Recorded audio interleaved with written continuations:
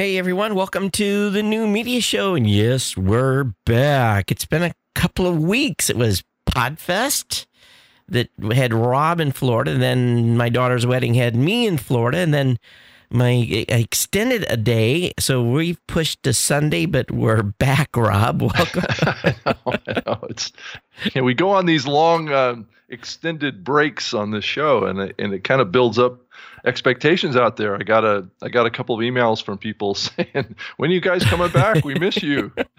Well, that's good. I'm glad that people do miss us. But I was literally Monday through Friday of this week, I was standing in lines between Disney, Kennedy Space Center, and Universal Studios. So I was doing work email while in the lines, and it's impossible to juggle all that stuff and try to have a vacation at the same time. So I feel a little bit out of sorts. So, but I'm glad we're back. And this morning I was like pinging my team 3 or 4 things that I kind of thought about on the airplane yesterday that I needed to follow up with. So yeah, so maybe you're going to have to lead the way this morning a little bit, Rob. What happened at Podfest? Well, Podfest was, I think, a little bit bigger event than last year, so it's growing. But the big thing I think that came out of Podfest was the roasting of Dave Jackson. So, oh, really? That was the first time I've ever seen such a spectacle, I guess might be a good way of saying it. It was rather spicy, rather language filled. And Dave was a good sport about it, but people were pretty brutal, going. And Dave was pretty brutal coming back. I mean, talk about pressure, everybody's ganging up on Dave, and then Dave was able to get up there and hold his own against everybody else. Wow. And I'm unwrapping something here while I'm talking because my glasses look like they've went through 8,000 miles of travel, which they did. When I retired from the Navy, the keynoter that I had when I did my retirement, I said, you are welcome to roast. If you have some juicy stuff that you want to talk about. So he kind of did and my Navy retirement was a little non-traditional in that it was full on roast for me during my keynote speaker. So, so I've been roasted by one person, but how many people did they have roasting Dave? I think they had Rob Walsh was up there. Oh. So there was a little bit of that going on. And then, so I think it was a total of about 6 other people. Were 6 or 7 other people roasting Dave. And then Dave had to sit off on the side. Actually, there's a video up on Facebook. Oh, really? Of some of it. I don't know if it's been published, the whole thing. I think they were a little nervous about putting it out too much because it had a lot of vulgar language in it. That's funny. Yeah, but it was a packed house. I think there was a little bit of concern that people weren't going to show up for it, right? Because it was kind of like towards the last day of the event and things like that. But a lot of people showed up. A lot of people there. So it was a lot of fun though. Everybody had a great time. Dave, I think, felt humbled that everybody cared enough to beat him up. Well, that's good. Well, hopefully they'll continue that next year. And roasting could be, it takes a lot of guts to be up there and take that because it's done. That's Dave though. That's right. Dave though. Yeah. Well, that's fun. So the word I got from my team was lots of new people. It sounded like lots of new. Yeah, there was a lot of new people that are kicking the tires on podcasting. Yeah. So the only down thing I had them say is they really had said we didn't know when to leave the exhibit area because the exhibit area was just kind of like open round the clock. So they were like there 10, 12 hours or something talking to people. Yeah, it was it spilled over into the hallway. So there was like one row of exhibitors that was out in the hallway, people walking to sessions and going to the registration area and things like that. And then the rest of the exhibits were kind of behind that, down like a room. So it was like a conference room, right? That they just opened up the front facing wall. So they had the ability to do that there, is to just open up one end of it. So there was a lot of booths kind of jammed into a pretty small space. Huh. I think they had like, I don't know, like 16 booths or something like that were all kind of jammed in there in a 5x10 space. So yeah, it was that's fairly small space. Because they had scrunched our area. Instead of 10x10, we end up with a 5x10, so a 10 wide, but a little narrower. But everything the team said was that the traffic the first day was crushed, but Saturday was said pretty slow. Mm-hmm. Well, it's fairly typical, of the conferences. It kind of fades over the duration of the event, and the traffic ebbs and flows with the flow of sessions that are happening. So, but it was, I mean, your initial comment was exactly right. Because it was so open, it was a little tough, especially if you were in the kind of front row like we were, that was exposed to the hallway. People were in there, hours and hours and hours late into the night too. And that's the other thing that event does too, is it has a lot of what I consider kind of after hours events. Yep. So you had that whole thing where Chris gets everybody together in the room and they go through these exercises of, it's almost like musical chairs going to different tables to talk about podcasts and talk about topics and things like that. Yeah.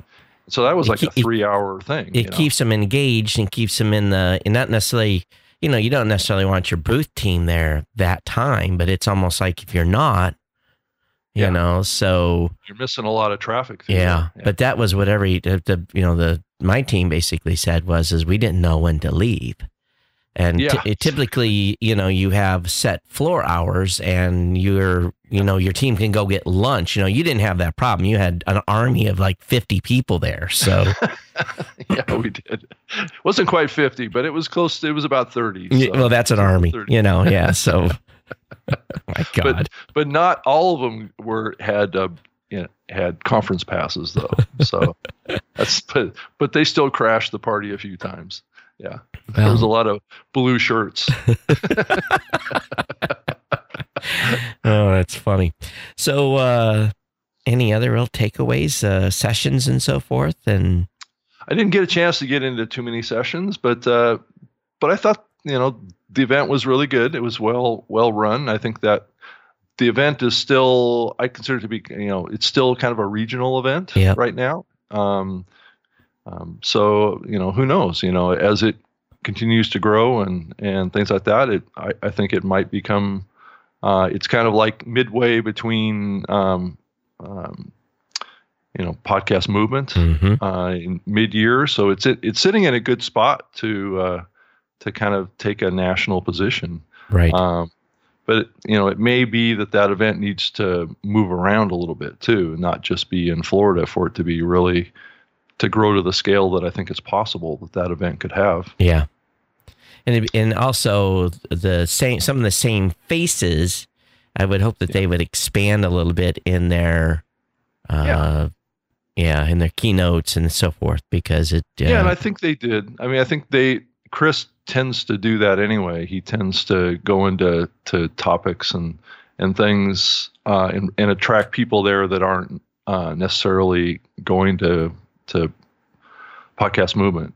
So which is good. Right. So of course you guys had your big meeting, with your team. I didn't spend too much time in any meetings with the team though. Oh, really? The actual conference. Yeah. So that was a little bit of a challenge on that side too, because they were doing a lot of meetings and I wasn't able to participate because I was taking care of the conference. Mm-hmm. So it was, but it all worked out good. I was able to see everybody and I was able to pick up what was going on. Kind of after I got back too. getting the backfill, right?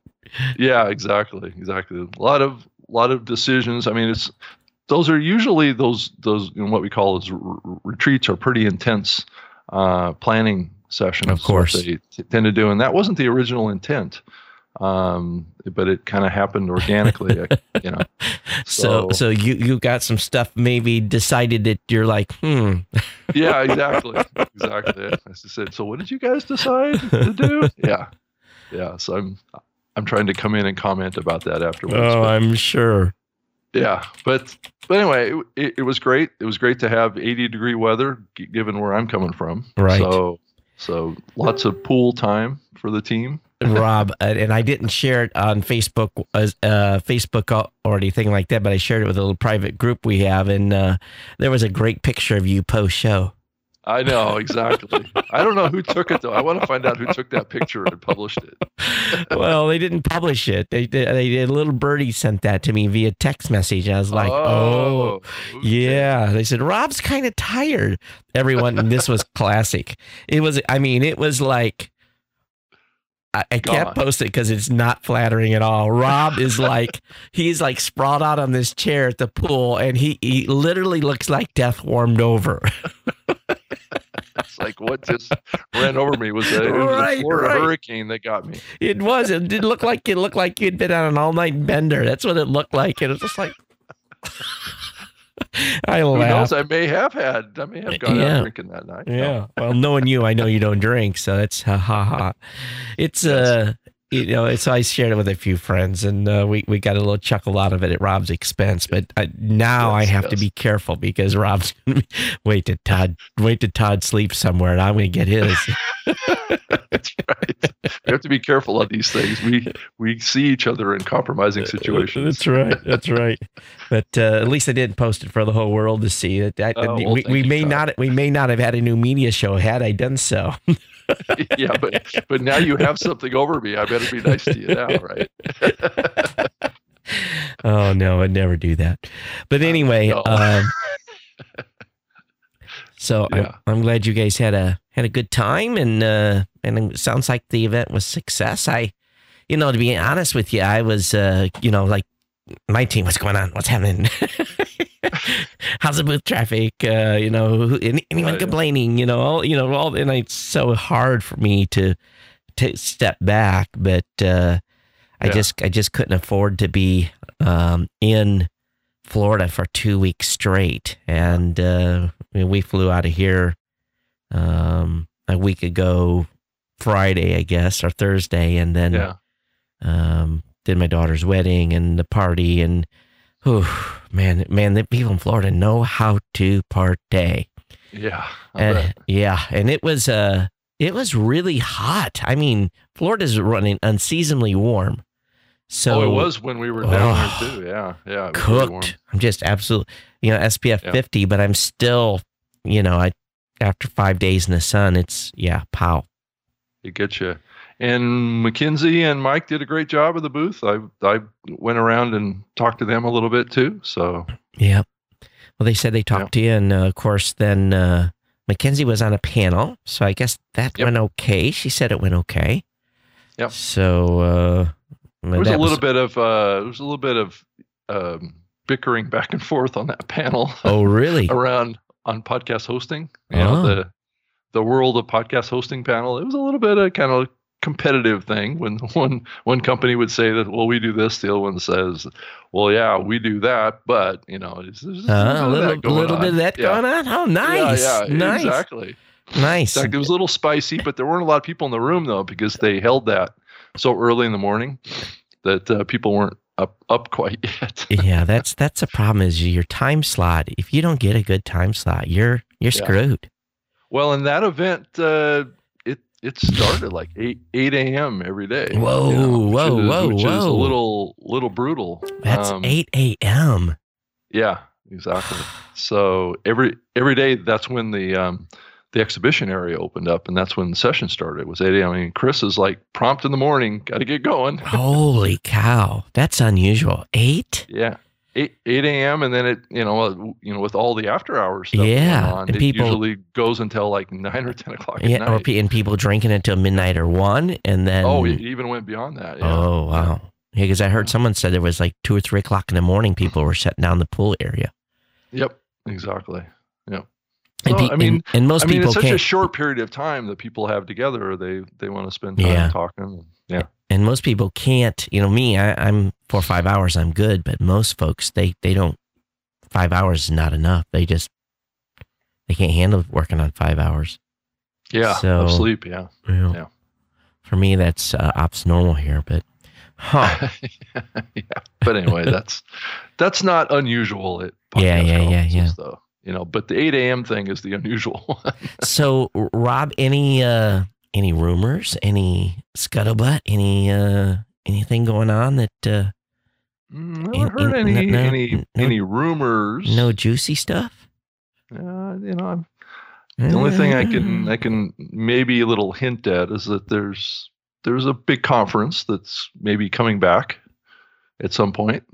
So a podcast conference that happened this past year. So maybe I don't want to say, but yeah. Oh, so it might come back. It's looking pretty good. All right. So I have to budge that in for the fall.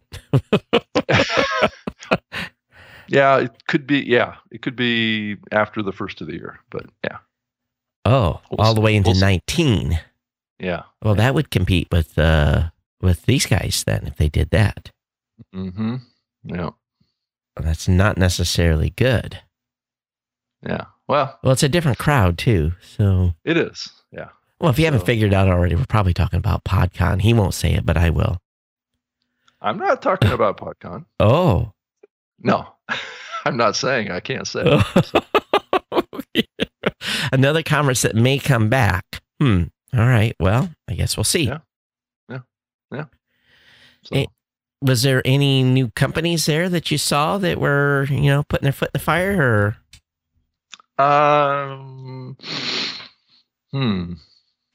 Didn't really see anybody too dramatically new. There's a lot of the same exhibitors and things like that. Right. But as far as attendees go, I didn't see anybody from Apple there.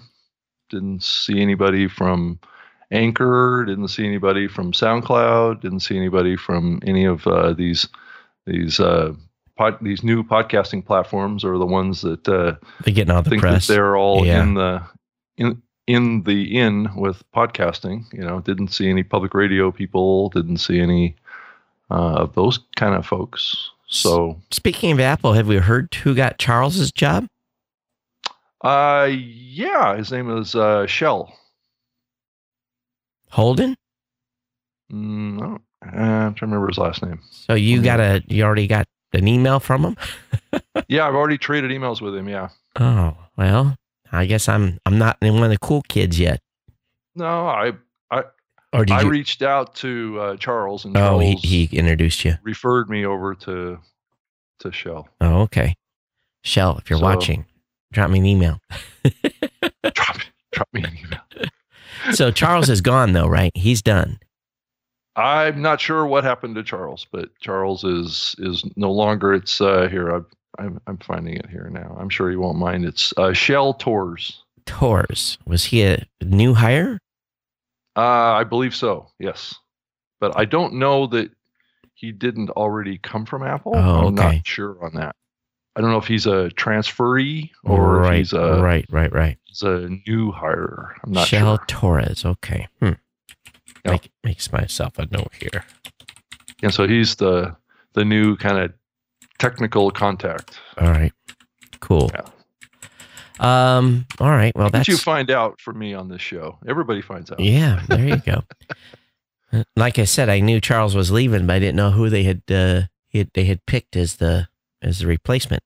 But I guess lots of course stuff going on in the news too.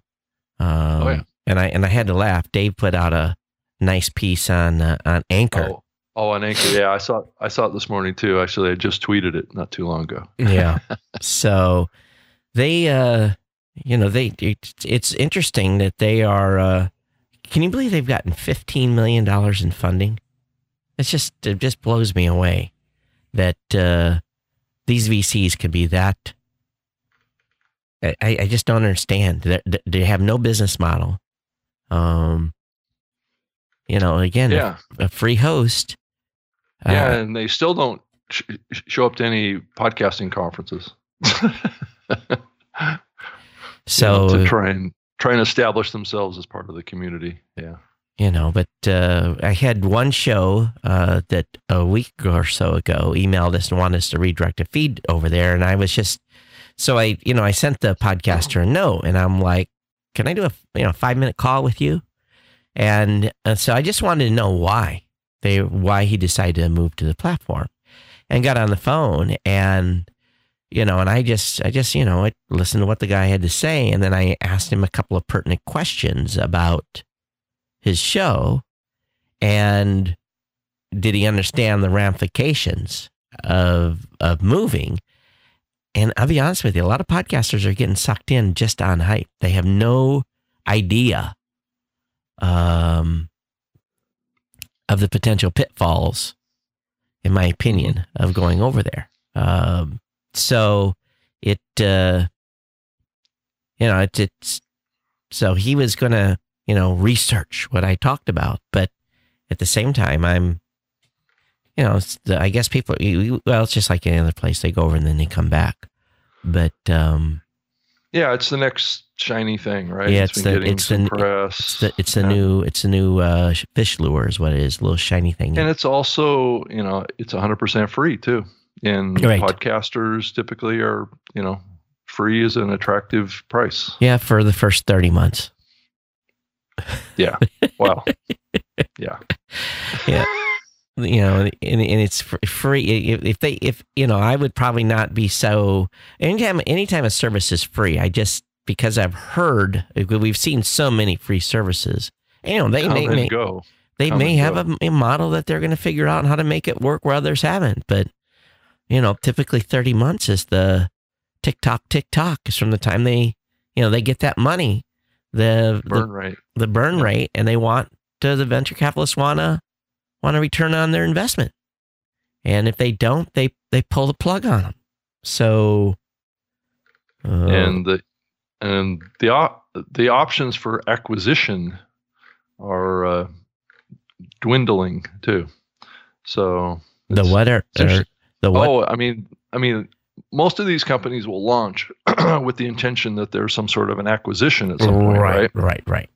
So that's investment comes in, and some big company comes in and scoops them up because they're getting traction in the market, they're building audience, and that makes them valuable. And I see that they're hiring a bunch of new people too. They've got 6 job openings. Well, they got $15 million to burn. They better be hiring people and figuring out what they're going to do. Yeah. So there's this whole, that's the purpose of doing this, right? Is to get a bunch of attention. And so I'm sure they're spending a lot of money on marketing and a lot of money on PR. Right. That's how they're getting, that's how they're getting these pieces. They're buying their way into these publications. They're using a PR firm, and people are pitching ideas.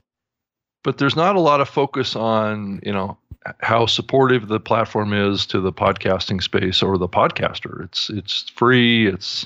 They've got, cool looking apps and things like that, but where's the meat or where's the beef, right? Yeah. Is the question. They can't have got it all figured out because they haven't been around long enough to figure it out. Right.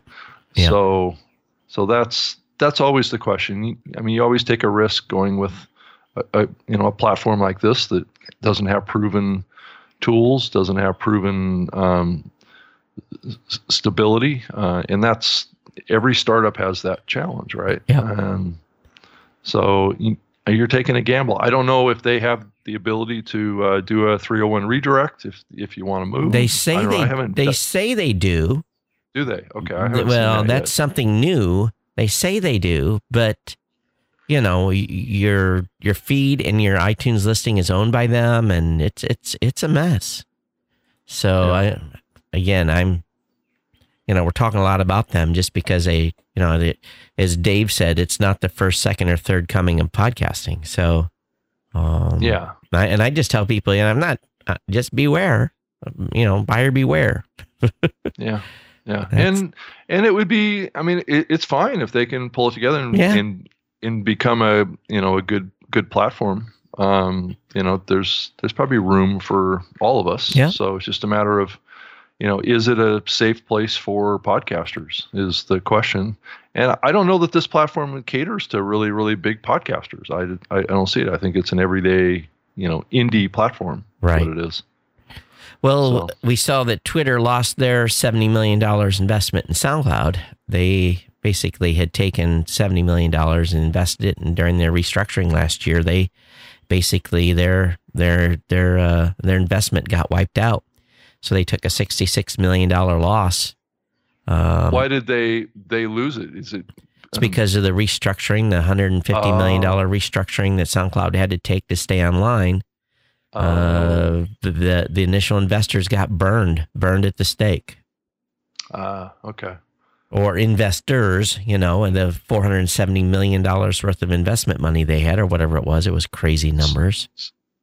So they got diluted to a point where they lost most of their money. Yeah, Is that what happened? Yeah, they said they did a $66 million write-off on $70 million investment. How would you like to wake up to that in the morning?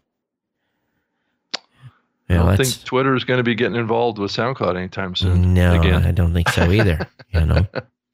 And who is going to come in and rescue SoundCloud? That's a very big question. Well, and they're on the clock. They probably have a 2-year run with 150 million, and they cut a bunch of people, so maybe a little more. But who knows? We'll have to see what happens with them.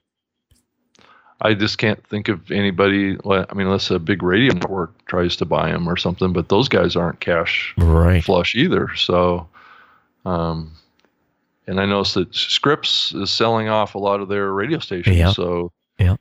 You're seeing a little bit of a divestiture coming with these media companies that own radio stations. We've got some friends at Scripps that listen to this show. Why don't you come on? We'd love to hear about if you can talk about it, the divestment of radio.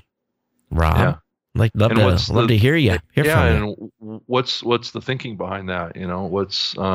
Are we going to see that happen more? And I know that there's been a lot of mergers and acquisitions and repositioning of companies over on the radio side for many months now. So,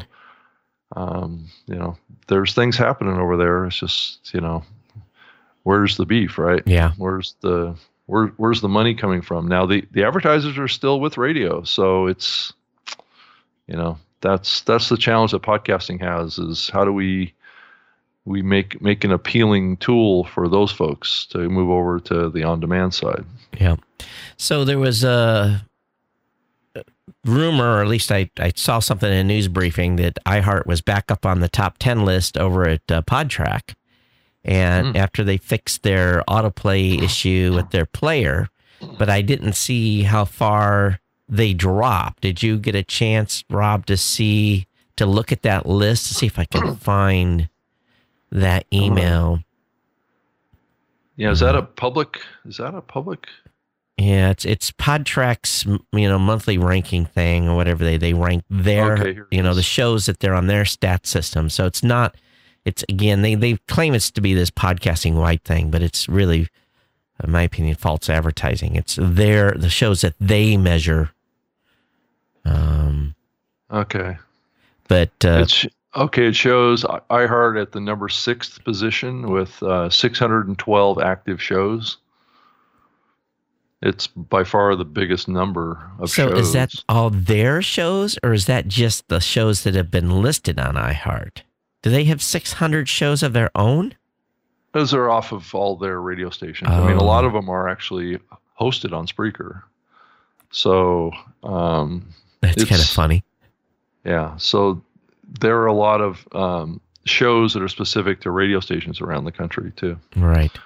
So it shows them with 38 million downloads in January. Really? Yeah.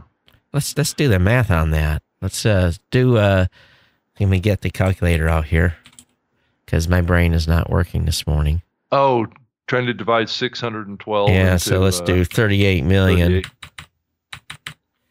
And we'll hit the little divide number here by 612 equals. They're saying then an average of, I'm just doing I don't believe this, 62,000. That would be 62,000 listens per show. Well, let's divide that by 4. Let's consume one show a week. That would be 15,000 listeners per show per week. That's an average, though, or a median. That's just a straight division. It's not using any real statistics. Yeah.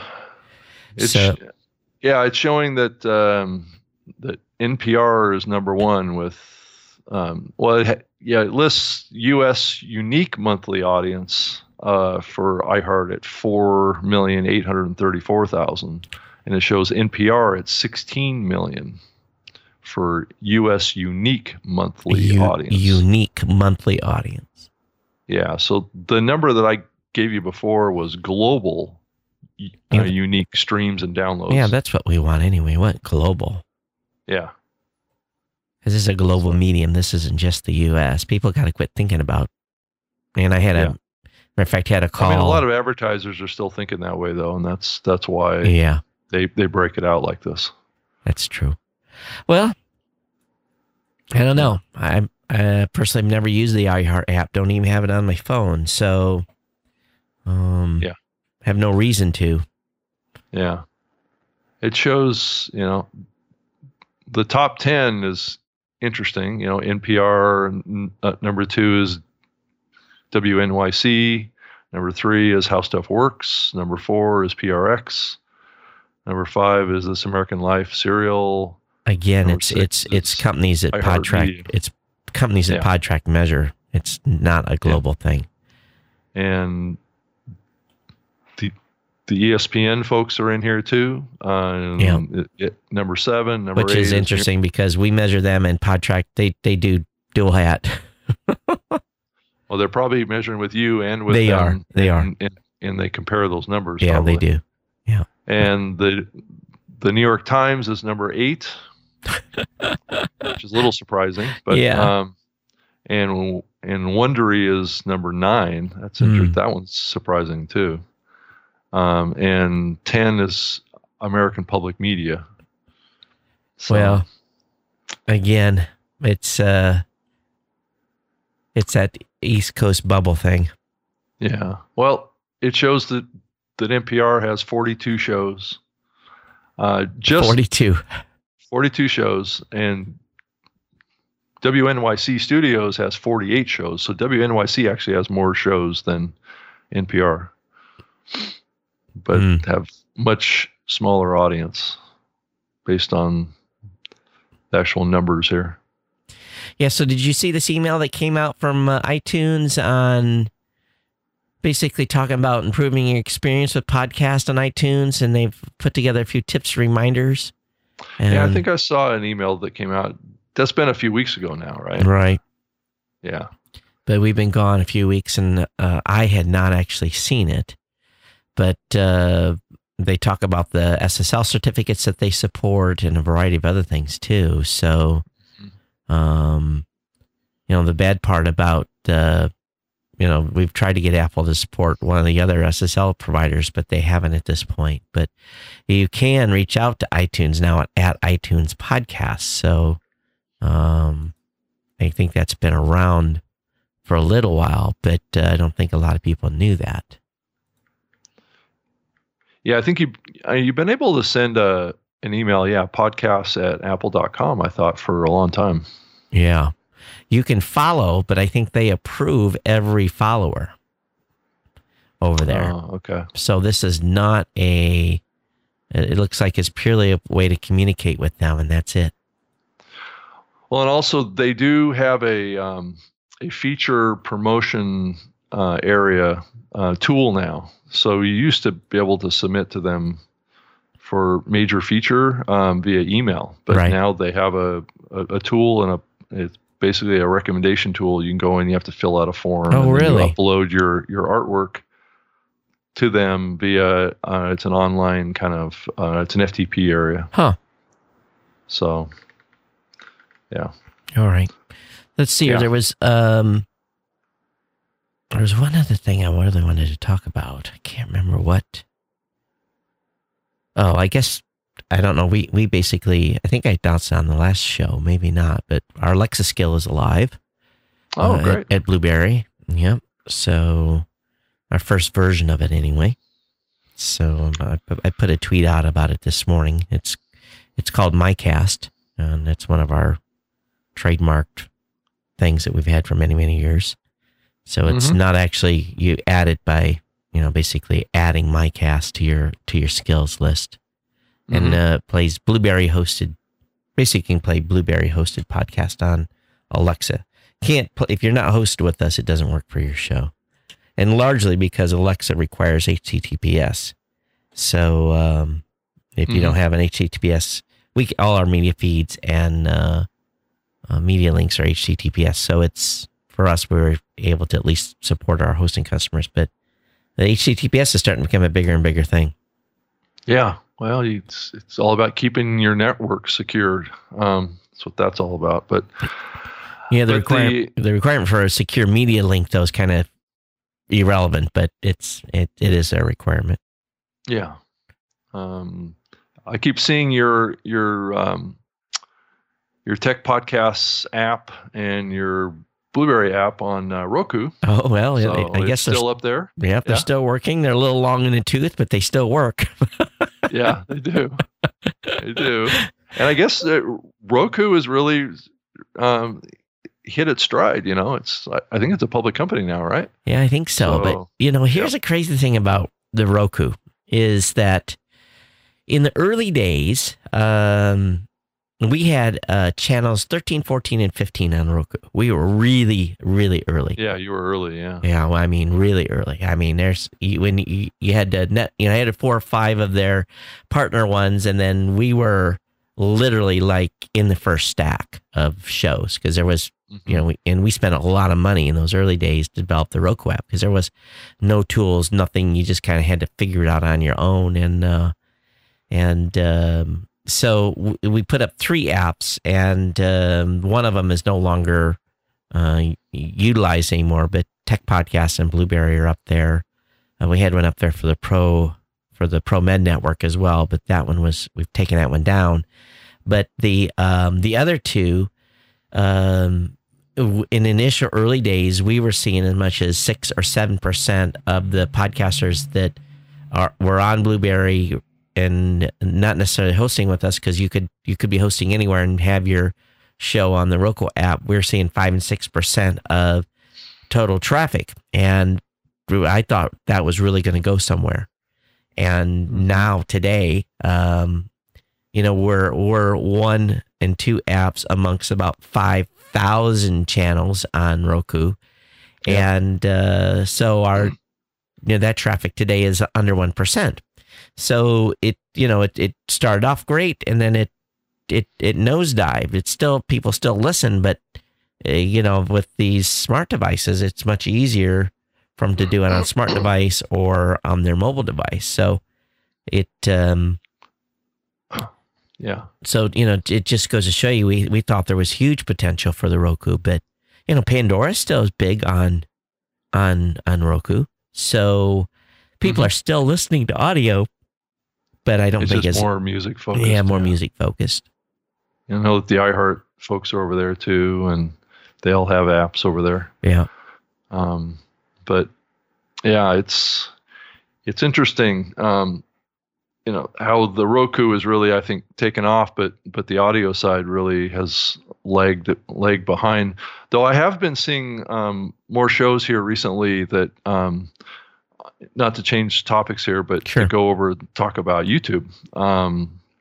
Ones that are primarily kind of YouTube programs that then get into audio podcasting, and then they auto publish their audio podcast over to YouTube in combination with their video. So let's say they've got a successful channel on the video side, and then they start publishing a podcast. They start pushing a longer form podcast, and also if there's a connection with some, radio is probably not a big strong connection there, but I've seen some shows that are doing very well over at YouTube if you've built a strong channel on the video side.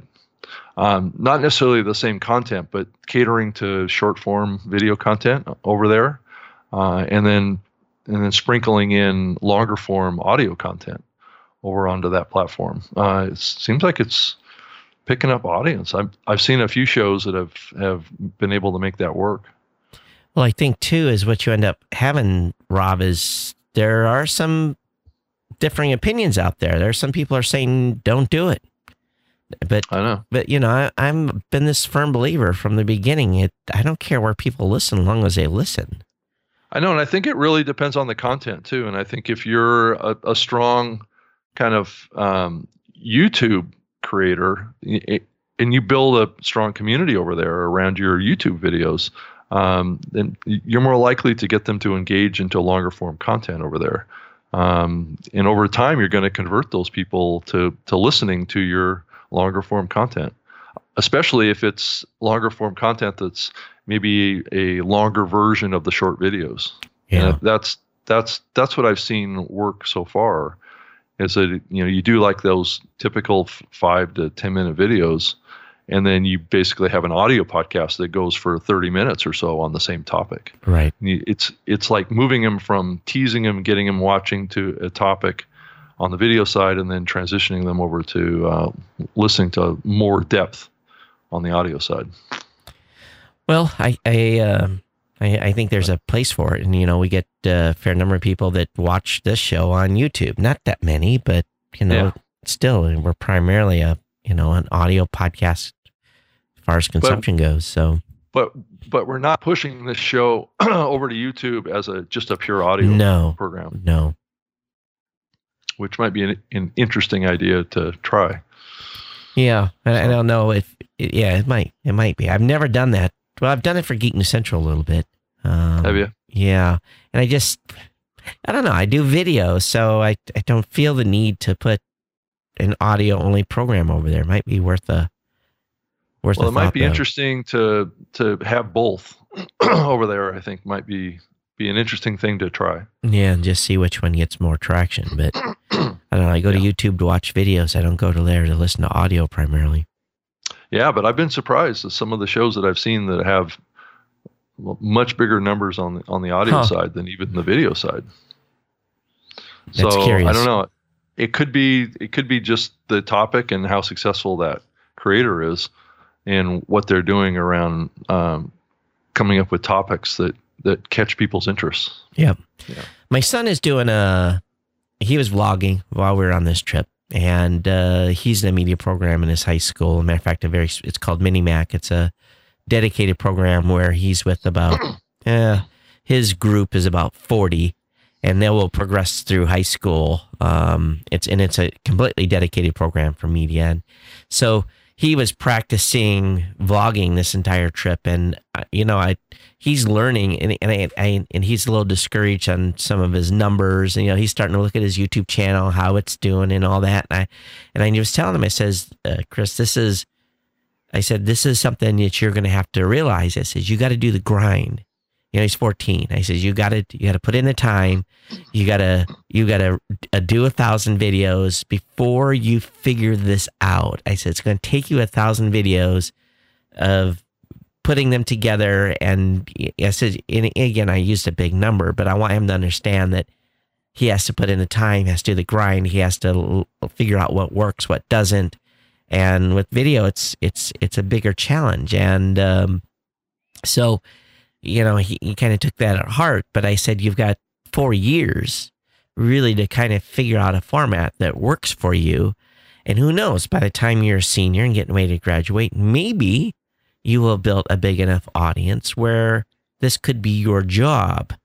And so he's going to, continue to progress, but also that requires dad to, to put fresh content every day. He's got to be able to have content to put out. So it requires moving around a little bit. Yeah. Yeah. I mean, you do have to pay your dues. You have to get out there and, learn in the trenches. Yeah. And it's the same way with podcasts. We've talked about that over the years. You just got to do the grind. And figure out what works and what doesn't. But there's a lot of people that expect instant success right now, and it can be a humbling experience. I had a little bit of experience with the show here recently that I'm kind of, because they have success in other areas of what they're doing, they expect instant success. And it's like, okay, that may happen or it may not. Well, I think they have a bigger chance of success if they are successful somewhere else. They've all figured out a formula, But they still that. have to do the work of getting in a place to get there, and who knows? Yeah, it's one thing about like YouTube. I go there a little bit to be entertained. I don't necessarily go there to be engaged and act.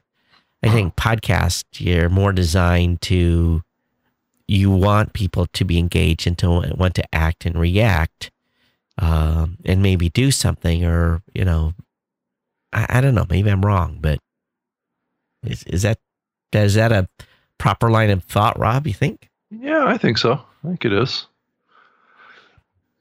Yeah. The other big news that happened while you were gone too is Triton merged with Audioboom. Yeah, reverse merger. We've seen those before. Yes, we have. Yes, that fool you. When Libsyn did the reverse merger with the Chinese firm, and subsequently ended up getting delisted from the stock exchange. So I don't know if there was a sequence of events that happened, but there was a lot of money involved in that transaction too. So it's interesting. What is Triton's goal then? Because it really was Triton. Here's what it is. Triton acquired Audioboom, but on paper, it looks like Audioboom acquired Triton. They got to raise $150 million to close the transaction, because Audioboom was losing $4 or $5 million a year, so they were not a profitable company. Yeah. So they have now, this unprofitable company has to raise $150 million to buy Triton. Was it to get on the UK? Because their Audioboom was on some sort of, I don't know if they were a public company on some sort of UK trading system. Yeah, I think they were. Yeah. So it's odd to me. They have some kind of deep investors too on that side. So it's really odd. It's a really odd deal. Why didn't Triton just buy them? There must be some. I was working through my head trying to figure out what's the play, because the reason that the Chinese firm reverse acquired with Libsyn was, or whatever, it was Libsyn's parent company, but they wanted to go public in the U.S. They wanted to be public in the U.S. Yeah. And that didn't work out very well. Ended up with Rob getting a bunch of gray hair over a couple of year period. Yeah. And then they put their stock symbol up as "Fool you." Foo-hoo. It was on "Fool you." So what is the play there? Have you guys talked about it? From what I understand, Triton has wanted to be kind of this advertising engine, right? That's been trying to drive ads into content plays. So you think about the combination of the two. Well, I understand the acquisition, but I'm trying to figure out the structure of the acquisition. That to me was Triton, the bizarre thing. The bottom line is who's the executive team running it? Triton. It's Triton. All right. So that's really all you need to know. I know, but I was just trying to figure out paperwork-wise why they wanted to do it the other way, because isn't Triton already a public company? That I couldn't say for sure. I'm not sure. Maybe not. That may be the reason, is they're not a public company, and they wanted to be. Well, you just go public then. Well, it's probably a little easier to do a reverse acquisition into a public company. Triton Holding, Public Company Limited, formerly known as Live Incorporated, is a limited. Okay. Oh, wait a minute. This is not the same thing. It's not the same. This is some Hong Kong. What is Triton's actual name? Triton what? Triton Digital, I believe. Yeah. Triton. Is Digital. Okay. Let me go to the Wikipedia. Oh, Triton Digital is a private company. Okay, Triton is a private company. Okay, so maybe that's the reason. That's the reason. And then since Audioboom is a public company, it's much easier for them to put out an offering. So Audioboom is a public company. Let me see if I can figure out where they're listed. There's list. I don't know why they're not listed. Because I thought that the Audioboom folks had to raise on the public markets like $160 million. Right, they do. So that's why they did it that way. It seems like, anyway. Okay, they're listed on the London Stock Exchange. Yeah. Okay. It's easier for them to raise that money over there than it is for Triton to raise money here, probably. And Triton is largely based out of Canada. So maybe between Canada and the UK, that was an easier deal to go the other way. They do have an office down in, I think it's Thousand Oaks down in Los Angeles. Yeah, too. but I think that's their major office. Yeah. I thought their headquarters was in Canada, though. Or is it? I think it is, probably. I'm not sure. That's a good question. Yeah. Well, no, maybe it is Sherman Oaks, California. Well, anyway, it's definitely an interesting move. And so, anyway, yeah, so someone scored there. Sounds like Audioboom scored. Audioboom founders scored.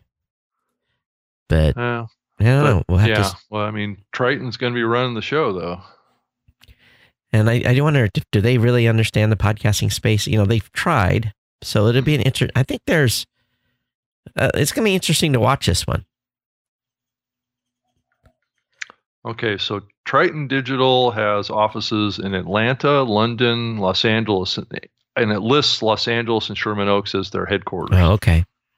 And then they have offices. They do have an office up in Montreal, but the majority of they have an office in London. So, and then Atlanta, New York. Looks like South Africa. They have an office in South Africa too. That's interesting. Yeah. Okay. So someone was asking me, or someone was chatting about Libsyn in the chat. I missed part of the chat, but basically Libsyn is now Pink Sheets. Just so you know, they were on the regular stock exchange and they got delisted from the regular stock exchange. Now they're a Pink Sheet company. You can buy stock in Libsyn, but it's Pink Sheets, which is the name for penny stock, right? Yeah. So, they're doing bad, or it's a bad place to be. It's not a bad place to be. It's just And the reporting requirements and financial result requirements are completely different than being listed on the stock exchange. The regular, like on the Dow or the NASDAQ. Yeah, and I mean, and Libsyn's not big enough to be listed in probably either one of those. So, they were. It makes sense that they are. Well, that's because they were part of that other entity out of China. Well, they were before the entity in China, and there was a whole reason. Oh, they were. Yeah, they got in trouble. There was a whole reason why they got delisted. Yeah. Okay. Yeah, and investor lawsuits and a whole bunch of other stuff that their insurance company had to pay big on. Yeah. So it wasn't Libsyn specifically; it was Libsyn's parent company that got delisted.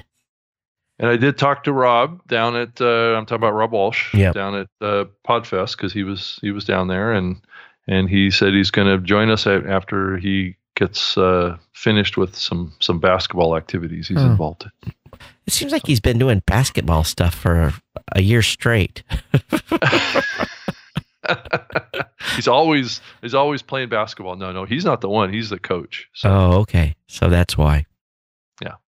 And it's usually on Saturdays or Sundays or whatever, so it's usually on the weekends. But makes sense. I think he'll be able to join us. So where's the next big acquisition going to happen? Who knows? Yeah, that's the question. Who knows? It's going to be interesting to see. I think there's going to be more activity coming in the radio side, but I don't know how that impacts podcasting actually. Yeah. So, it's more restructuring changes over there, but on the podcasting side, I don't know. I'm not sure that there is going to be a whole lot in the short run here. Well, it's fun to watch. I continue to say our business is booming. We're busy. So I feel guilty now because I've got a pile stuff I have to get caught up on. And it just, I know you guys are busy just because of everything you guys got going on too. Oh yeah, we launched the Box Nest thing and trying to work out all of the stuff with that too. Yep. And having all these brands that we are working with now is keeping us busy. Oh yeah, and that can be. Yeah, I would say just from an outside observer, good luck with that. I know. Yeah, it's too many brands in my opinion, but it is what it is. Well, I mean, the truth of the matter is that if you look at it from the outside, looking in, there's customers, that are there using these brands, and we have to support them. Well, of course. You can't abandon. Yep. What? My daughter's asked me something. What do you want? I lost 5 pounds already. Oh, well, I told you not to weigh yourself till the morning. We were all talking about how much weight we gained from this trip. And I only weigh myself in the morning, so I stepped on the scale this morning, and I'm only 2 pounds up for the trip. So my daughter was a little bit more, and she was concerned. And this morning, it's just not as bad as she was expecting it to be. So yeah, you can't weigh yourself on a travel day. Matter of fact, you won't get back to normal for 2 or 3 days after travel. Mm-hmm. So the other thing that's coming up here in March is the Rain News Podcast Business Summit that's going on back in New York. You going to that? It's looking like it. Yeah, we're a sponsor of that event. Yeah, so we're not doing any pay to play, so we're not going. Yeah. So it's March 22nd. So. Yeah.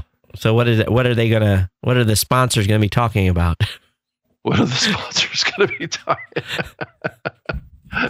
Well, it's the normal crew, right? So what are they going to be talking about? Podcasting. What else? Of course.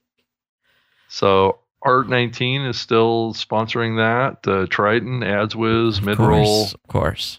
Authentic. Yeah. iHeartRadio, NPR. Who's all speaking? NPR, Authentic, Triton. Let's see. Let's look at the list. There's a few in here that aren't sponsors, but yeah, there's a lot of sponsors. Mm-hmm. Yeah. Yeah. Safe to say. Yes. Yeah. So I guess I'm just gonna be taking off someone's Christmas card list here, probably. Who might that be, Todd? I can't think of anybody that would do that to you. I like what they do, but I just don't like the model. Yeah. But it is interesting. It is interesting. Yeah. So I don't know if we were. I don't know if the last show or not. Did I mention we finally got hooked up with Spotify at Blueberry? We finally got that connection done. Yeah. Uh-huh. Yeah. So. And we have it too, so good. It's been, I think all of the bigger players in the space have that connection now. But they did put out an interesting update to their online application form, and I'm waiting for the fallout on that to see what podcasters have to say about some of their changes that they've made over there on their submission process.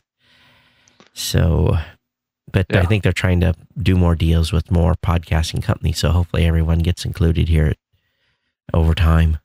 And I think that the goal here is to make it easy to submit, easy to get in, and also easy to get metrics. The whole thing that is causes problems. At least it causes problems for us. Is the whole exclusion of dynamically inserted content, right?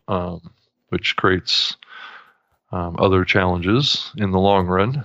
And I'm not sure what that model for them turns out to look like, if they're going to be doing it. Is there going to be a revenue share with content? What's the bigger goal around advertising? Everyone just wants to be over there. I don't think they're thinking about the most podcasters are not thinking about the long-term effects of being over there and having ads run against their content. I don't think they're thinking about that at all. The majority of podcasters are not. Yeah. It's the cool platform, I guess. Yeah. The question next is where's Pandora come in? Now, they've been in the news a little bit talking. So, where's Pandora going to go next? That's the question. I think that they're going to. They also announced a deal to do more programmatic ad insertion, ad placement on their platform too. I believe they did a deal with AdsWiz, I believe. So I think it was who they had to deal with. I'm trying to remember. But anyway, they're definitely moving towards more of a model that would be a little bit more more available to podcast type content, more on demand content. Mm-hmm. So it'll be interesting to see their evolution here. I'm sure they're seeing what Spotify's doing and iHeart's doing, and they're probably going to follow suit. Podvader's in chat, and he says, "I'm still saying that Emperor has no clothes." So I'm not sure what that is in reference to. Yes. Is there some context there that you can add, Rob? Well, I think there's these platforms that are coming in, and I believe Pandora would be one of them that are caching content, is kind of breaking the monetization ecosystem. And unless they bring something to the table on that, it's not really right that they do that. It's very possible that Google may do the same thing. I should say they already are with Google Play. They're caching episodes, so that's breaking the monetization models as well. So unless they're going to bring something to the table to compensate podcasters that want to monetize, there's going to be a set of content that they're either not going to get, or they're going to have to do special deals with, or something. Right. There's a downside to their models like this, and I believe that one of the reasons that they're doing these models is because that's their current infrastructure is built to support music, which is playlist driven, and they control the ad insertion and the ad placements and things like that. Their infrastructure is not currently architected for pass through content. So I don't know if they're going to head that direction or not, but that would be the more friendly way for them to work with the industry, is to just allow hosts like yours and hosts like us to let the content pass through off of our servers. Well, I did find something that I found very entertaining, and let me get it loaded here. In Rain News, they did a piece on Radio Public's earnings potential. Mm-hmm. Oh yeah. And so let me see if I can bring the screen up here. I gotta get okay. So, as an example, if you go over to Radio Public and you enter your estimated downloads, they're going to show how much you can make from Radio Public over the course of a year. So if your estimated total downloads per month were 10,000 and you had 66% of your audience listening on the Radio Public app, you would make $1,584 a year. So I think, though, if I can find, I don't know if I can find this actual, they didn't link to this thing. Let me see if I can find it. Let me come back here to us while I search for this. Rob, is this Radio Public? Where is the calculator at? I'm finding it everywhere except for the Radio Public website. How can I is this the page? All right, here's the here's the calculator. Oh. All right. So, let's say that is this oh, they just did screenshots. Come on, give me the link to the stupid thing. Yeah, I think if you go to the Radio Public website, it's probably right there. All right. Well, anyway, so Rob, what do you think Radio Public's app market share is in the world? I think it's still pretty small. I'm not sure. It's below 1%. Yeah. And so it really, okay, so I'll save everyone the graphics. So they're basically saying, okay, don't listen. They're telling you to go over to Radio Public. They're telling you to tell your audience not to listen on iTunes or not listen on their favorite Android app. They want podcasters over there to tell them to only listen on the Radio Public app. And you have to take your existing ads out, the ones that you have mid-roll in your show, to be over there. You have to take your ads out, and that they will monetize your content and give you, and I understand what they're doing here, but if they're globally like 1%, less than 1%, there's no monetization there's model. No monetization model there unless you can get your audience to move. Did they really think this through? Well, I think, Todd, that's what's happening with these newer platforms. The Spotify's, and they're thinking along the same lines. They're gonna monetize through programmatic, and hopefully they'll do a revenue share with content providers. But I'm not seeing any indication of that right now. There's absolutely no way on this God's green earth I'm going to tell my audience you need to listen on the Radio Public app. Yeah. There's no way. I'm not going to do that. Talk about Todd, it gets back to the same thing we've talked about for a long time, is that there's a certain segment of the podcast community that basically really dislikes the fact that Apple controls as much of the market as they do. And they want to drive people away from that. Well, Apple's not monetizing on my podcast right now. And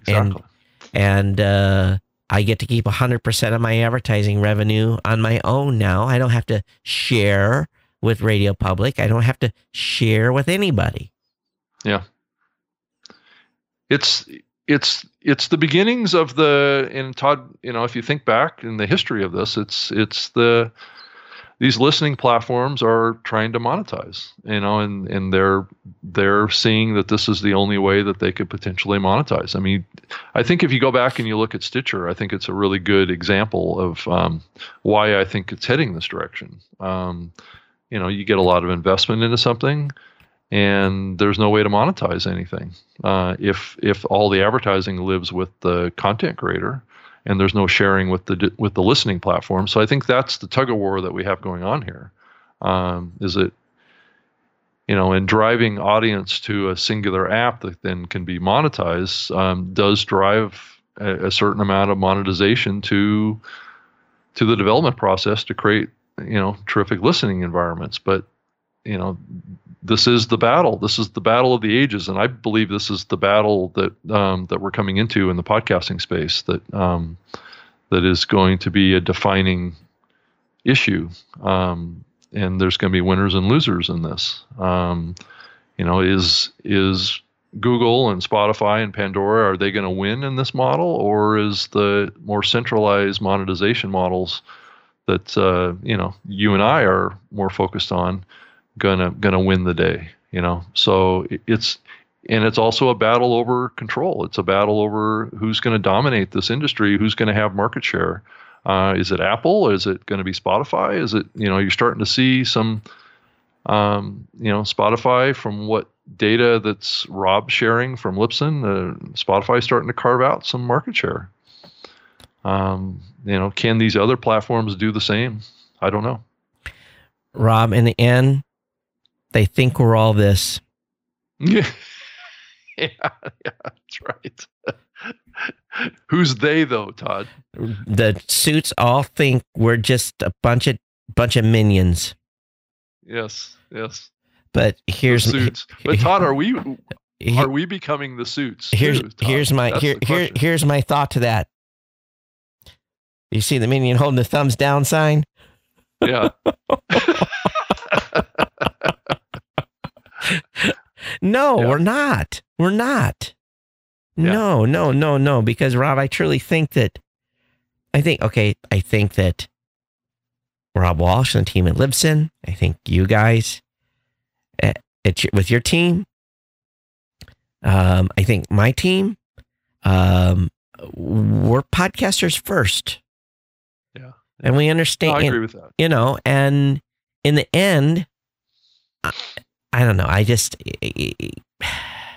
again, it's a shiny object syndrome, but we're cautioning. We're doing our best to caution podcasters to understand what they're getting into when they go on other platforms. And if you don't get a percentage of the advertising revenue, that's the price for being on their platform. And I have no problem with any company monetizing content, as long as I know that ahead of time that they're going to do that. They're going to put a pre-roll or post-roll on my content. As long as I know that ahead of time, I know I'm not going to get no revenue share, I'm cool. As long as I can continue to mid-roll and bake in my own advertising, I'm fine with what these platforms do personally. That's my opinion. They got to make money. They got to stay in business. I'm cool with that. I have no problem with them making money. We can't expect a free ride everywhere that we go. Yeah. Because believe it or not, bandwidth does cost money, and there are, free models don't work. So they have to be able to monetize. I'm cool with them making money against my content, long as I can continue to have my ads in my content. But as soon as they tell me you have to remove your advertising, then I'll just say, sorry, I don't want to be on your platform no more. Yeah. Well, I don't think any of these guys are saying that you have to remove baked in. Only Radio Public did. They're the only ones. Oh, really? So no advertising at all. That's my understanding. And if I'm wrong, someone correct me. Yeah, and that's driving platforms like yours and ours to have to create separate feeds for all these guys. And that's the part that I'm wrestling with right now. Is in order to get content, if we're going to play the game on revenue shares and trying to drive revenue to podcasters, utilizing dynamic ad insertion type of technologies, irregardless of what the content is, it's, from an advertising perspective, whether it's, pre-recorded host reads or, short radio-like ads or whatever, based on where the advertising community is right now. What's wrong is that you're limiting a podcaster's ability to earn a living on doing their show. And I think that's the part where I get a little concerned, and then it forces our platforms to have to drive a lot of engineering to support separate feeds and separate versions of episodes, and it just causes all this turmoil, and it feels like it's shifting all the work over to others. Oh yeah, of course. It's on us. It's on us to do the right thing for the podcaster. Yeah. And they can go off with their models and create these models that break the ecosystem because but then they don't actually launch a model that supports a companion model that actually will have some continuity there too. Yeah. If they're going to do this because their long-term goal is to run dynamic ads against the content that are on just their platform, but they don't do it, but they cause you to stop offering that opportunity, then that's where the ecosystem breaks. Right. So, I'm just not sure if this is a conscious decision on the part of these platforms to do it this way, or if it's just a platform limitation that they have. It's how they're not willing to put the engineering in to be able. Now, Stitcher did. Stitcher finally figured it out. And they got beat up into doing it though over successive years, right? Right. And that's kind of what we're doing right now on this show is we're kind of beating up these guys, saying, you got to play fair with everybody in the industry. And what it boils down to, so just so everyone understands, if you're like, what the hell are they talking about? What it is they are caching the files. So when you put your media file up in your RSS feed, it updates, and they pull your media, they pull it into the system. That's the file with the ad that you have in it. They get served. If you want that ad changed, if you're on a dynamic insertion system and you want the ad deal runs dry and you want to replace the ad that is now being played on a specific platform that caches, you can't change your ad. So the ad that you have stays up there in perpetuity with the old ad in it. This is the problem. So where Stitcher in the early years, they pulled and cached, and then over consecutive years of being beat up about it, they said you can turn this off and you can have your media served from your RSS feed natively, so that as your advertising updated, whoever listened on Stitcher got your fresh ad. That didn't stop them from advertising against your content, but at least your natively baked in ad was updated. Yeah, and that's where it breaks the ecosystem, because plus you're not getting credit for that ad play either. So even if it got captured with the ad inserted content in there and it gets played for perpetuity, right? Yep. You're not even getting credit for that play. So you're not even getting paid on it. And that's the other downside. In Spotify, they're updating their API for stats. Yeah. So we will be able to pull out the play data on that to be able to get it, so that there will be, it's going to be a different kind of reporting. It's not. I mean, it's going to be based on of course, they don't even want content that has any dynamic inserted content in it, which makes sense for what's going on, I guess. But you can have an ad on Spotify. You can have an ad in your content on Spotify. You can. They specifically in their contract say it has to be a host read. Right. It has to be a host read. Right. And they say dynamically inserted advertisements are not allowed. And if you have it in the content that's submitted to there, that they can ban that program from being in the catalog. So that could mean like a Geico ad that's the Geico. Yeah. Correct. Yeah. Or it could be, actually, I don't know how they would be able to tell a dynamically inserted host read. They probably wouldn't be able to tell, but they wouldn't be able to tell. It's an MP3 file. Yeah, yeah, but that still limits your ability to change that ad out. That ad will always be in there in Spotify. Yeah, and there are certain restrictions on certain type of ads too that can't be run as well. Specific categories. Yeah, yeah. So until we get these issues worked out, it's a conflict, and it shifts development resources over onto our platforms. Yeah, that's what I'm doing right now. I'm waiting on the dev team to deliver me something for a platform. Yeah. Yeah. Yeah. Yeah. So, but anyway, that's we're definitely there's no adapting to us. We're adapting to them. Yeah. And it's still a little bit up in the air right now whether or not it's all worth it with these guys too. I mean, I think probably Spotify it's looking like it's worth it, but as we've said many times on this show, this is probably the first indication that podcasts on a music platform has started to work as far as gathering audience. The test will be time. Yeah. And if audiences come back and listen on Spotify again and again and again and again, versus just because, what I'm going to be telling them as they're listening on Spotify is come to geeknewscentral.com or come to newmediashow.com and subscribe to the podcast. I'm going to be telling them that every episode that I want them to do that. And I guess what has changed about these platforms being good places for listening to podcasts? Maybe it's just the buzz about it. Maybe it's But yet, it's just the timing of it. But yet, the Apple Podcast Analytics still prove, no matter what people want to consider, is that download is still king by heavy margins. You haven't hear no one talking about that.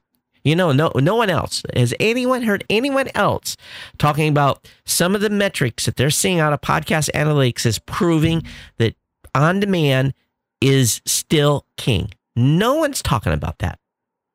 No one's talking about that. We are. Well, Todd, and I'm also hearing some people talk about that there's going to be some form of linear that's going to start coming back in popularity too, and I'm skeptical of that too. It's not. Okay, so to explain what linear is to the audience, Rob. Yeah.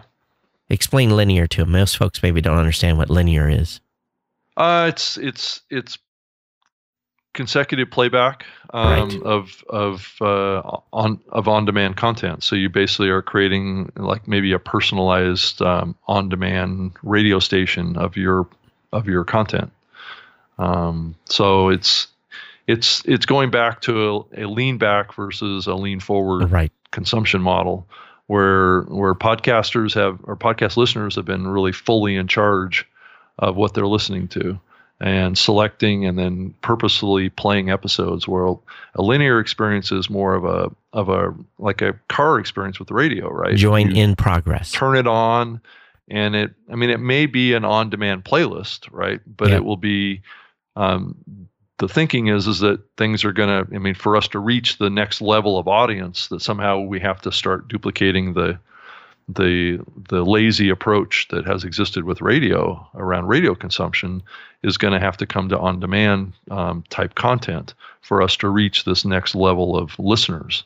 To go much beyond maybe 50% of the U.S. population, we got to somehow embrace more of a radio listening model again. Well, let me give you, I deleted it already, but we have this podcast to radio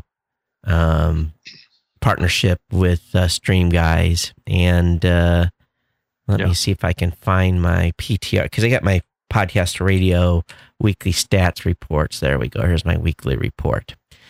So, weekly report, 18 February to 24 February, the past 7 days.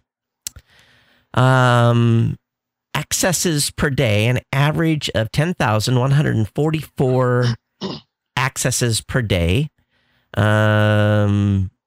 Average duration that people listened to the show was 15 minutes and 15 minutes and 11 seconds was the average time they listened. The longest duration, let's see here. Do they tell me this? Days of week, Friday was my biggest consumption day.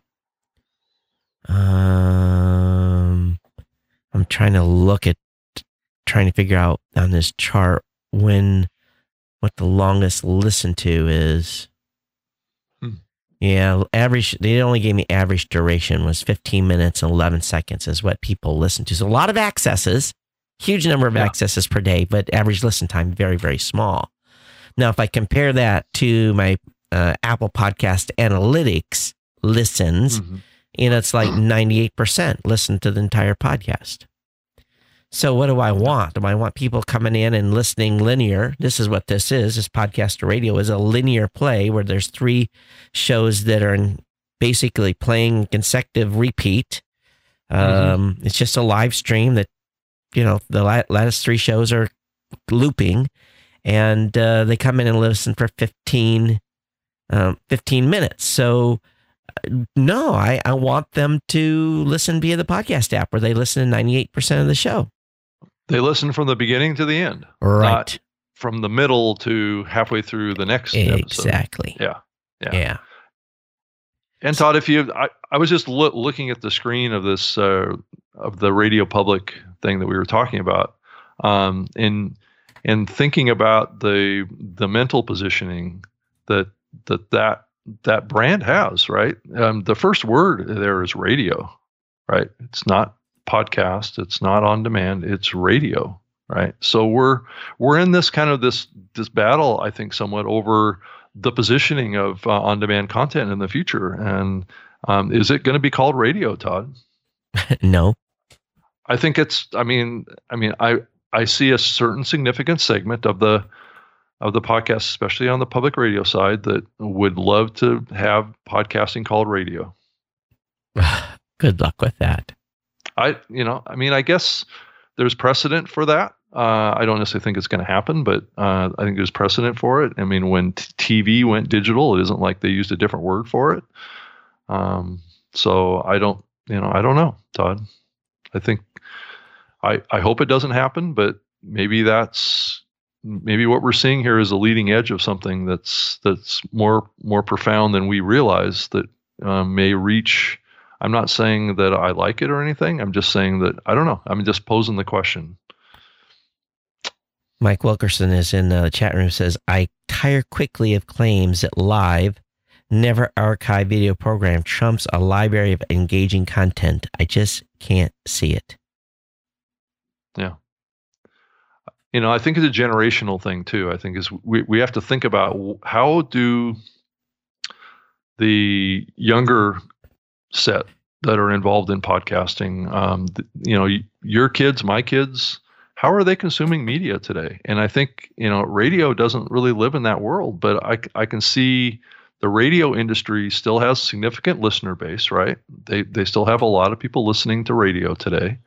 And, are they going to put their energy behind trying to convert their audience over to on-demand radio? No. On-demand radio.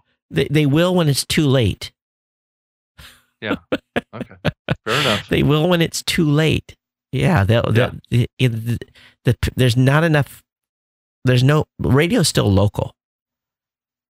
So what do I listen to radio for in the morning? Drive, what's happening on Drive, what's going on with traffic. Yeah.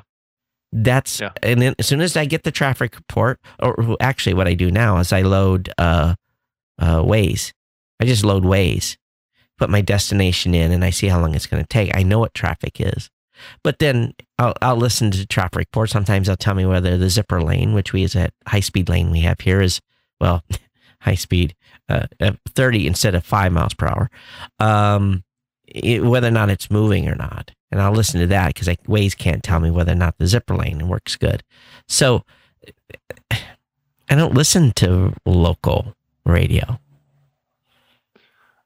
But I guess part of what I'm asking here is there a concerted effort on the part of radio to the future to broaden the scope of what radio means?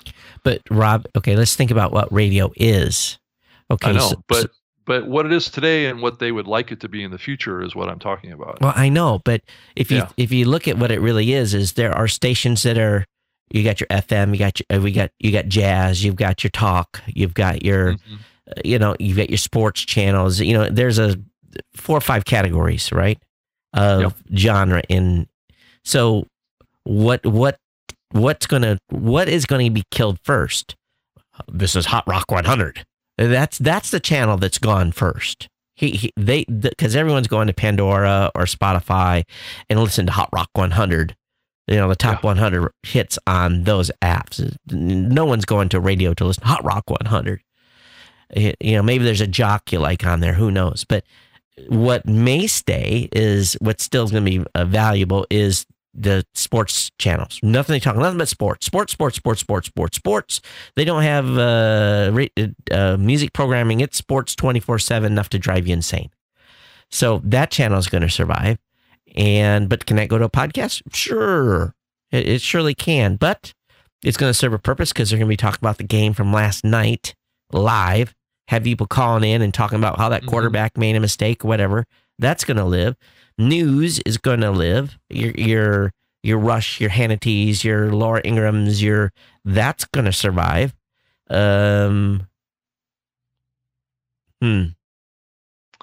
Anything else? Yeah. Live sports, live weather, live traffic, all that stuff is still going to have a place over there, I suppose. Right. But everything else, my kids don't listen to, I get in the car, my kids drive my car, I get in the car, guess what I have to do? Well, I don't really have to because I do the same thing, is the selection's on Bluetooth. Yeah. It's not on FM, it's not on AM, it's on Bluetooth. This Bluetooth selection is made in the car. Yep.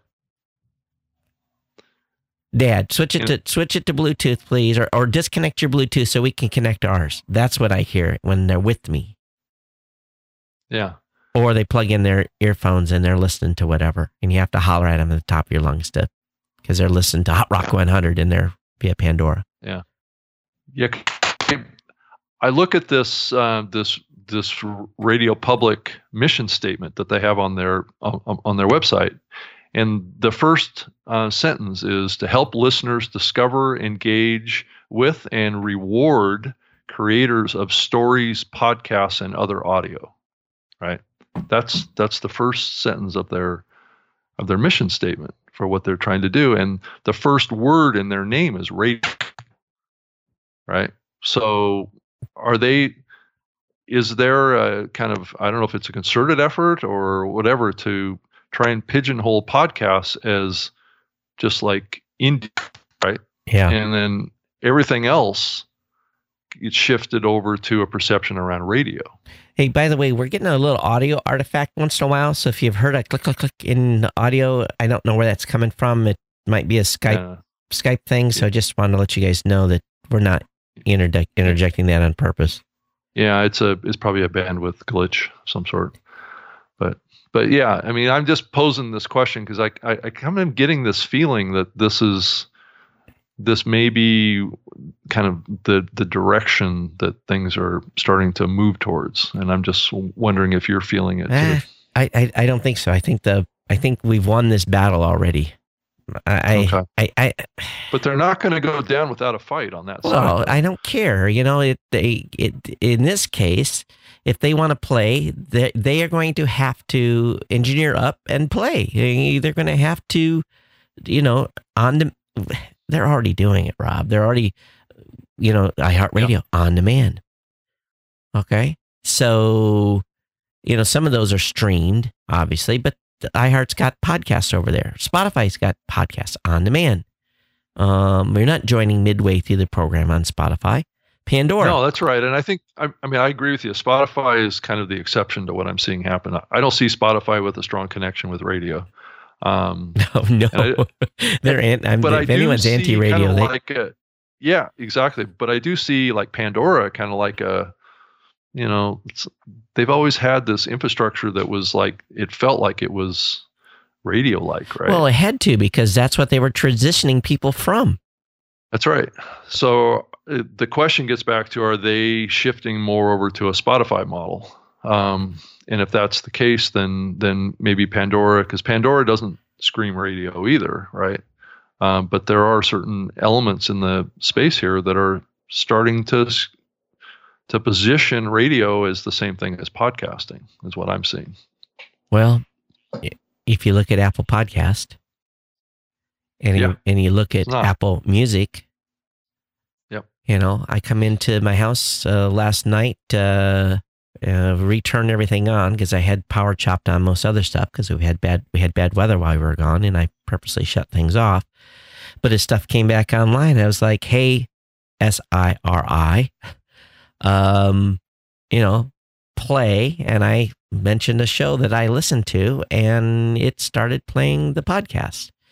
15 minutes later, my daughter come in and complained. She said, "Hey, SIRI, play such and such, such and such," and it switched and it played that. So, I think people are interacting differently with digital devices now. They have no radios. The only reason radio is, well, we've talked about this many times on the show. As soon as you turn your new car on and it loads to an app versus FM 100, radio's done. That's what I say. It's checkmate at that point. It's checkmate. Yep. It's checkmate. And when FM is not the default thing that loads in your car, when you start your car, radio's it's going to happen much faster than I think they think. It's a multi-billion-dollar industry. They're not going away anytime soon. But digital is podcasting. There's a bright future for podcasting. Very, very bright.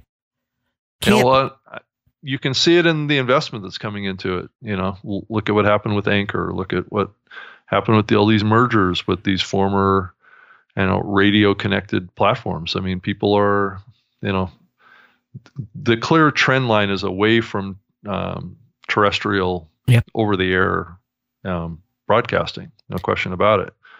But nonetheless, there's content there, and content could be made available as a digital form, and it could be called radio too. It's just another way of transmitting, right? Yeah. Well, I'm not going to use the word radio.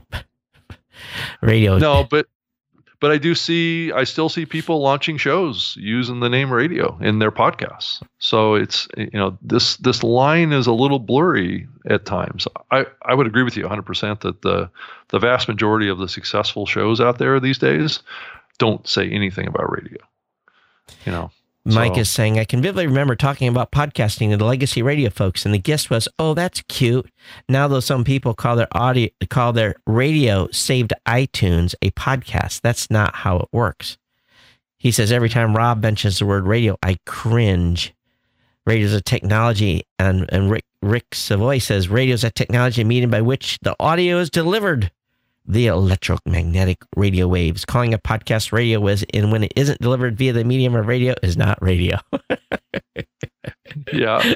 Hey, well, that cuts to the chase of the distinction, right? Yeah. It does. I'm not, the radio folks, they're going to have to join the party at some point. We'll be here ready to embrace them, welcome them with open arms. As a service provider, come on down. We've got some new. You have to have a new budget line. We're ready for you. Yes. And you don't need a license, and you can say all the dirty words you want. You don't have to worry about the FCC. But you're not getting your show heard in India. And so don't worry. You could listen. Yeah, you could have your show listen. Well, you can. And that's another thing. Oh, hey, Honolulu radio stations. Oh, guess what? You can be heard throughout the world. That's right. But certain countries don't like, certain language. Right? No, that's true. But it doesn't stop someone from that. Banned. It doesn't stop someone from that country subscribing via the raw RSS feed. Just remember, ultimately, let's bring this back into perspective. Okay, so let's say you have a explicit show on iTunes, and it's not allowed to be shown in the Apple playlist in India. Well, there's this beautiful thing, this little orange RSS, or this little thing is called an RSS feed that someone in India can still grab and can still manually subscribe to. Censors can't stop podcast. But Todd, didn't you get the memo that RSS is not cool anymore? We're not supposed to be putting out RSS feeds anymore. RSS is the ultimate, that's what we need to remind people of. RSS is the ultimate It's open source distribution. Yeah, you can't stop it. Now the country can block the feed through a firewall like China can. Yeah. That still could happen. Probably does. But ultimately countries can say you can't listen to this programming, but because of the RSS feed, as long as they don't block it, it's mute. Yeah. There are no gatekeepers. As long as RSS feed remains the key way podcasts are distributed, and podcast applications will allow you to subscribe to a raw RSS feed, there are and never will be any gatekeepers. Spotify can do what they want to do. Apple can do what they want to do. Pandora can do what they want to do. All these platforms are trying to get their control. Their control. Yeah. There is no control. They've lost it. And we've had that in existence since 2003, 2004 with RSS feeds. And if you go back and you look at the culture, and Todd, we don't talk about this as much as we probably should, but when this medium started, there was a completely different culture than even exists today. Oh, completely different. It was stick it to the man, F you, F you radio. Media. It was like, we're not going to have any kind of monetization. We're pure, rebel radio. When I took money to write, audio. when I announced I did my book deal, and that I had gotten paid to do my book deal, and half my audience left because they revolted because I monetized. Yeah. Back in those days, people didn't like shows that had advertising in it. And it wasn't even advertising. I got paid to do a book. and I sold out. Yeah. Yeah. Think about that for a minute, folks. I lost half my audience. Yeah. The front page of Wired magazine in 2005, Todd, had a picture of a bullet going through a radio talking about this medium. We have so forgot where we came from. I know, exactly. So this has been, I hate to say, but it has been a little bit of a battle for us to establish our place in the media ecosystem. I'm glad Spotify's here. I'm glad Pandora's looking like they're going to play. And I'm happy iHeart's here. Again, I don't care. I just want my content heard. Yeah. I don't care where. Don't care where. But the listeners drive what happens, right? It's this is a fairly democratic medium. Right? But it's my job to steer my audience where to go. That's right. Yep. That's the difference here. It's my job. If someone's listening to my show on a platform, I'm saying you need to come back to Mission Control. You need to come back to newmediashow.com, or you need to come back to geeknewscentral.com, and you need to subscribe to my show on the website and come back and read the content and visit daily and read what my writers are putting up. It's my job to drive them back and get them where I want them to listen. And again, I don't force them, but it's my way to kind of direct traffic of the people that listen. And that way, again, because the first thing I tell them, I want you to subscribe. First thing I do is you got to go to the website. You got to subscribe. You got to subscribe. You got to subscribe. You got to subscribe. Yeah. But Todd, since then, since the 2005, 2006, we've seen a steady change to the medium, right? That's been more accepting of monetization, of course, making money. More and more people. I mean, I remember the podcaster conferences, all of the podcast consultants, everybody coming in, wanting to make money and quit their day jobs, right? So that was the PodTrack. I believe that was the not PodTrack. That was the Mevio Pod Show mantra. And I mean, and they used cuss words like what was their motto? I don't remember that, but yeah, I can't remember. But we've been evolving more and more since 2005 to being much more accepting of monetization, advertising in podcasts, because that was just a natural evolution. A lot of people in the industry wanted to work on podcasting full time. They wanted to make a career out of it. Yeah. Back in those days, there were very few careers or people making money with podcasting. Just didn't exist. Mike says you can still see that in forums we're in. Oh no, I ain't selling out when people talk about looking for monetization. I think the people that there are, hey, and don't get me wrong, anyone that wants to do a pure show with no advertising, those that want to monetize, those that don't care, guess what? There's no rules. You can do what you want. That's right. Exactly. And I think now more than ever, I think that there's more exception. It's more accepted, right? It's more than it was back in the early days, because we've seen this shift happen. It takes a lot of work to produce a podcast. A lot of people have learned over the years that to do a quality show takes dedication and focus and money to actually do it. There's a lot of people. Can't just be for free. There's a lot of people that blow me. I'm just blown away by the number of people they're paying people to. Oh yeah, to do things for their podcast. Huge. Right? Now I'm guilty. Yeah. I've got a person I now pay to help me do show prep. But I was just trying to get a few hours back. But for 1,100 episodes, it was me. So.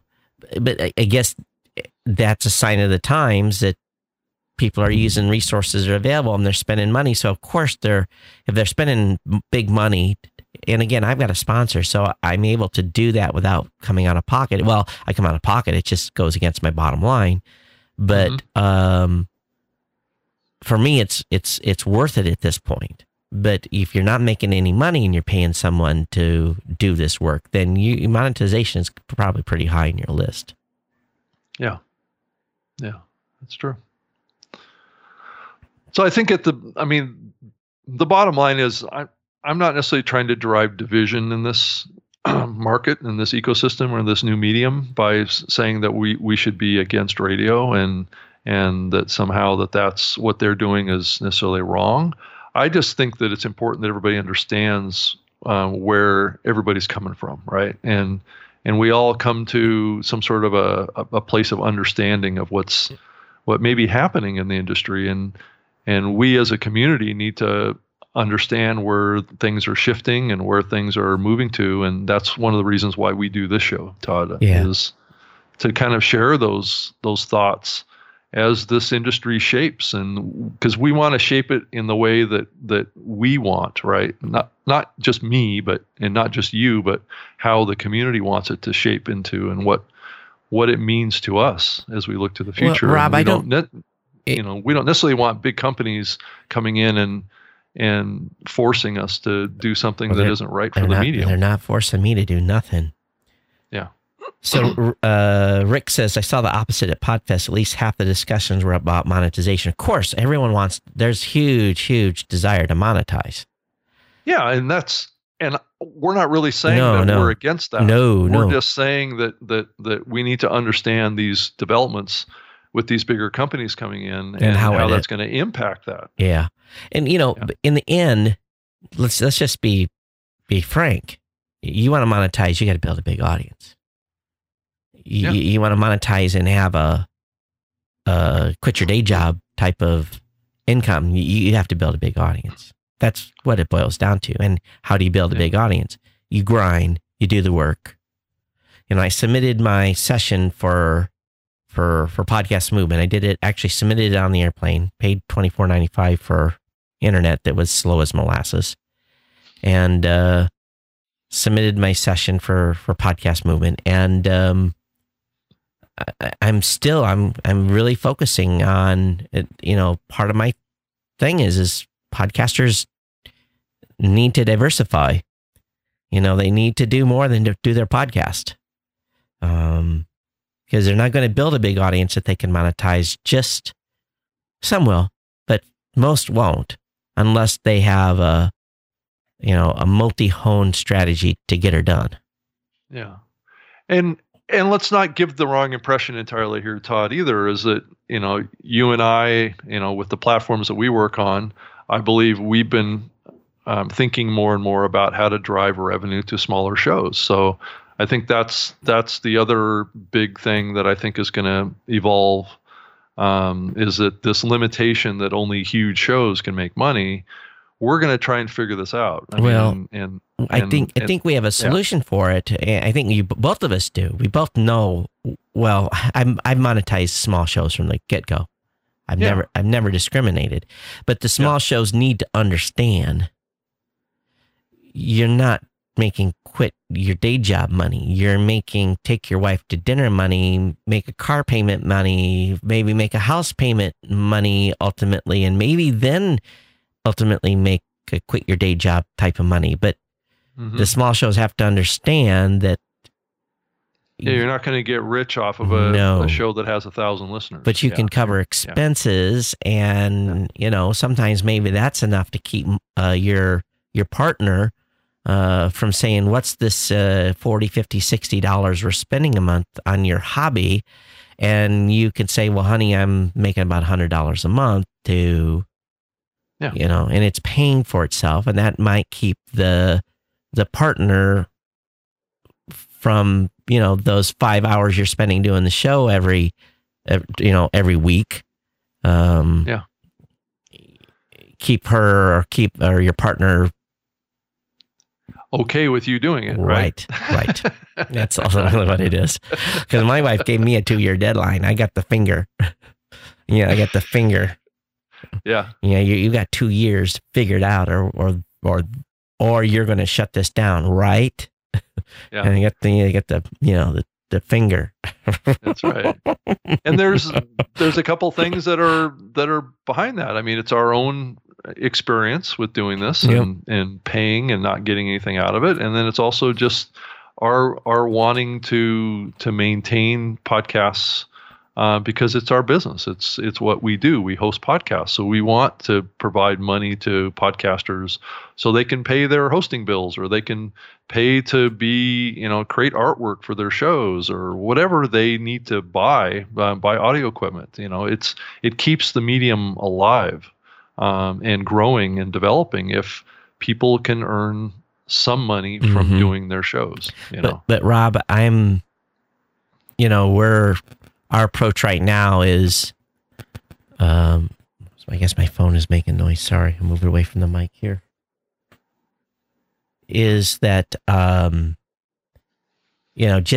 think the bigger challenge, what we've seen, is because I'm not worried about helping them. Well, yes, we want to help them monetize, but the bigger problem is that the space is gaining so many people right now that are absolutely have no idea what to do, is to get them started and get them rolling. And the first dozen episodes, to make sure that, they get to, get the ball rolling here and helping them get that, get up to speed. Because if you can help that starting process, because these folks are so brand new, and so, Mike is, God bless his soul, because he's dealing with the, questions that come in. He's like, they could have just Googled that and figured that out in 15 seconds instead of spending 2 minutes on the phone with me. They just don't know. So we're spending a lot of time helping podcasters get started and get the ball rolling. I am too. I'm spending a lot of time on calls and trying to orient people to the medium. Right. And you get them on the right track from the beginning. And that's where it makes me worry about some of these other platforms that are the second coming to podcasting. It's a very quick shortcut to start, but it's not using best practices. And we end up having to deal with the aftermath of moving people when stuff doesn't work out. Yeah, they lose audience, or things that they've built gets destroyed. Gets lost, and that creates discouragement, and they have to start over, or they have to start using completely different tools that is where they should have started to begin with. Right. Yeah. So, but also, we've got some folks that just all they want's a show. They don't care about any of the other stuff, and that's cool too. But, for those that have a bigger strategy, you want to make sure that they have the fundamentals to get going in the beginning. Yep. Agreed. Well, we've gone really long today, Todd. Well, we owed it to the audience. We've been gone. So we've been delinquent. Yes, we have. I'm sure there's a dozen things we've missed here today, but sure. But I think we touched on some pretty sensitive topics here. I think these are podcast community kind of concerns, I think, right now. So, yeah. Mike says, something else to bear in mind here is that doing it for nothing also equates to time experience to become a centerpiece of knowledge. That's building a business skill set too. So it wasn't for nothing. That's true. Yeah, that's true. It's very, very true. And a lot of podcasters don't appreciate the value of building authority. That and just the value of being able to do this, right? Right. I think over time, as you look at technology, the technology trend line right now, I think being able to present verbally is going to become more and more important. As you think about these voice assistants that we have, I think voice communications is going to be a very important skill as we move into the future. And I'm excited again. By the scheme of things, way we're looking at it, we're busy. We're very, very, very, very busy. And if we're busy, everyone's busy. So a lot of people come in the space. So I guess if you are a consultant and you're a good one, it's probably a good time to be a consultant, because there's plenty of business out there. Based on the numbers I'm seeing, at least. So yeah. Okay, everyone. Wow. Todd at blueberry.com. You can, and there goes the Harley by the house. The Harley, or is that a lawnmower? Oh, that's a Harley. I could. Yeah, that was a Harley. Sorry, that was not able to be overcome by the compressor there. But anyway, Todd at blueberry.com. At Geek News is the Twitter address for me, or of course at Blueberry as well for the company. Rob? I'm on Twitter too, at Rob Greenlee, and that's with 2 E's. And I can be reached at Rob at voxnest.com. Go check out Voxnest and what we're doing over there. We're helping podcasters earn some money. So go check out Dynamo, and also I can be found on my website at robgreenlee.com too. And of course, we'll be back here next week, same time on Saturday. We'll be back to our regular schedule. Also, I think we're smooth sailing all the way through probably NAB. So, and then my schedule kind of gets crazy. So we're going to be having to do some word minutia for me, because I'm actually going to be on travel for the 3 weeks following NAB, Rob. So we'll be doing audio only shows, post NAB. So at least until the week of May 6th, I'm spending time in Columbus, going to be doing all the things that a CEO of a podcast company has to do. Yes. And being on an extended road trip. So, so much fun. But anyway, everyone, we'll talk with you soon. We'll be back here next week. Thanks for being on the New Me Show. Please subscribe to the show, so that way you don't miss a single episode. Everyone, take care. We'll see you next week. Bye-bye.